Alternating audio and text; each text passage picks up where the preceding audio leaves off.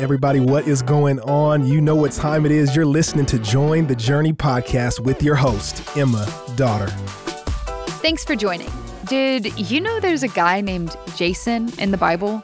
I've read Acts 17 before, but for some reason, when I think of the name Jason, I don't think about a Bible character. I think about Jason's Deli or kids I grew up with. So who is this Jason and why should we take notice of him? When I was growing up in the students' ministry at my church, we had a weekend retreat that was called D-Now. Very similar to what we do at Watermark, D-Town for our students. And at this retreat, we all stayed in host homes with families who would open up their houses, their homes, to house for the weekend a small group of students. Again, very similar to what we do here at Watermark. But what's interesting as I'm looking at Acts chapter 17 is that Jason, he's a great example of a host home. He used his home to host Paul and Silas. But Jason, he had a very different experience hosting than my parents did back when I was growing up at these retreats. Because he hosted Paul and Silas, he was attacked by a mob at his home, dragged to the city authorities, and had to pay them money simply because he had been a benevolent host to two faithful men of God. What a legend. I read that story and all I could think is, why does no one ever talk about Jason? I mean, sure, Acts 17, it's filled with some iconic moments like the Bereans searching the scriptures and Paul at the Areopagus. But this, a well-meaning host, he didn't actually say anything, he just hosted, was dragged out of his home for associating with Christians. That's crazy. But what might be even crazier is what the mob said about Paul and Silas. Starting in verse 6, the mob was shouting, crying out, "These men who have turned the world upside down have come here also, and Jason has received them. And they are all acting against the decrees of Caesar, saying that there is another king, Jesus. And the people and the city authorities were disturbed when they heard these things. And when they had taken money as security from Jason and the rest, they let them go." And all I can wonder is, why have I never spent time meditating on the story or heard it preached? And I think it could be because when we think about hosts or the gift of hospitality, sometimes we think of it as a less than gift or a female gift or skill or trait. But here, Jason as a host, as someone who exercised hospitality, is persecuted for his faith in light of said hospitality, which is just crazy because I don't know if we honestly think that hospitality is important in the kingdom of God. Now, the thrust or emphasis of verses 1 through 9 isn't at all about how Jason hosted or what kind of host he was. The big idea of this section is that Paul regularly taught in the synagogues about Jesus, and as he did, devout Greeks and women turned to Christ and joined him, whereas the Jews became frustrated by this countercultural movement and sought to take Paul down. That's what happened. These angry Jews were coming after Paul, but they couldn't find him. Instead, they found Jason, Paul's host. Verse 5, "But the Jews were jealous, and taking some wicked men of the rabble, they formed a mob, set the city in an uproar, and attacked the house of Jason, seeking to bring them out to the crowd. And when they could not find them, they dragged Jason and some of the brothers before the city authorities." Jason was guilty by association. The mob knew he was friends with Paul and Silas. But here's what's interesting. Jesus said back in John 13, "A new commandment I give to you is this: just as I have loved you, you also are to love one another.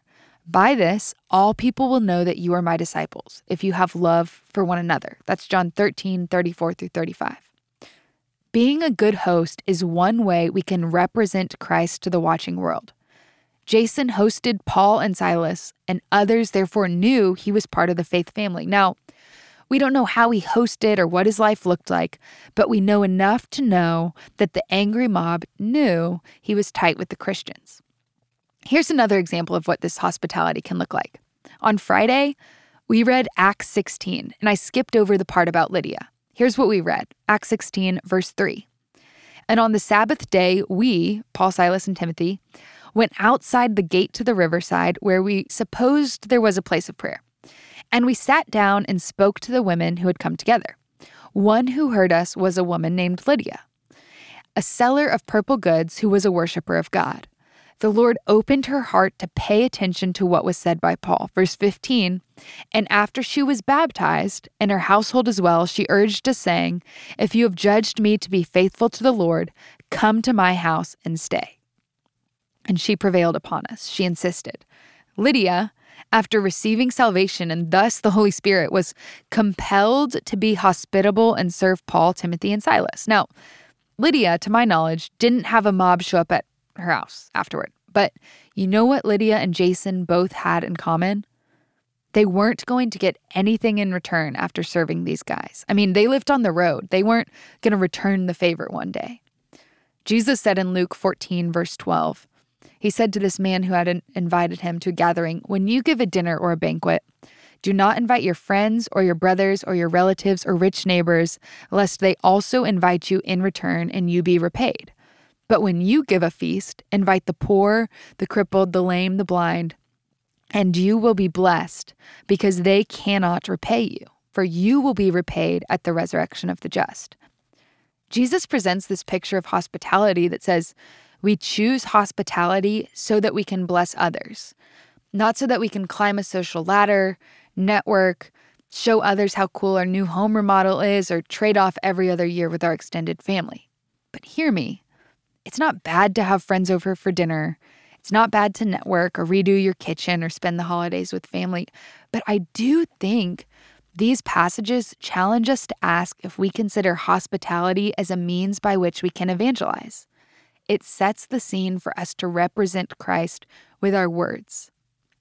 In regard to hospitality, one article from Desiring God said this: as the church seeks to evangelize the world, the homes of church members become gospel outposts, places where we bring the gospel to the neighborhood.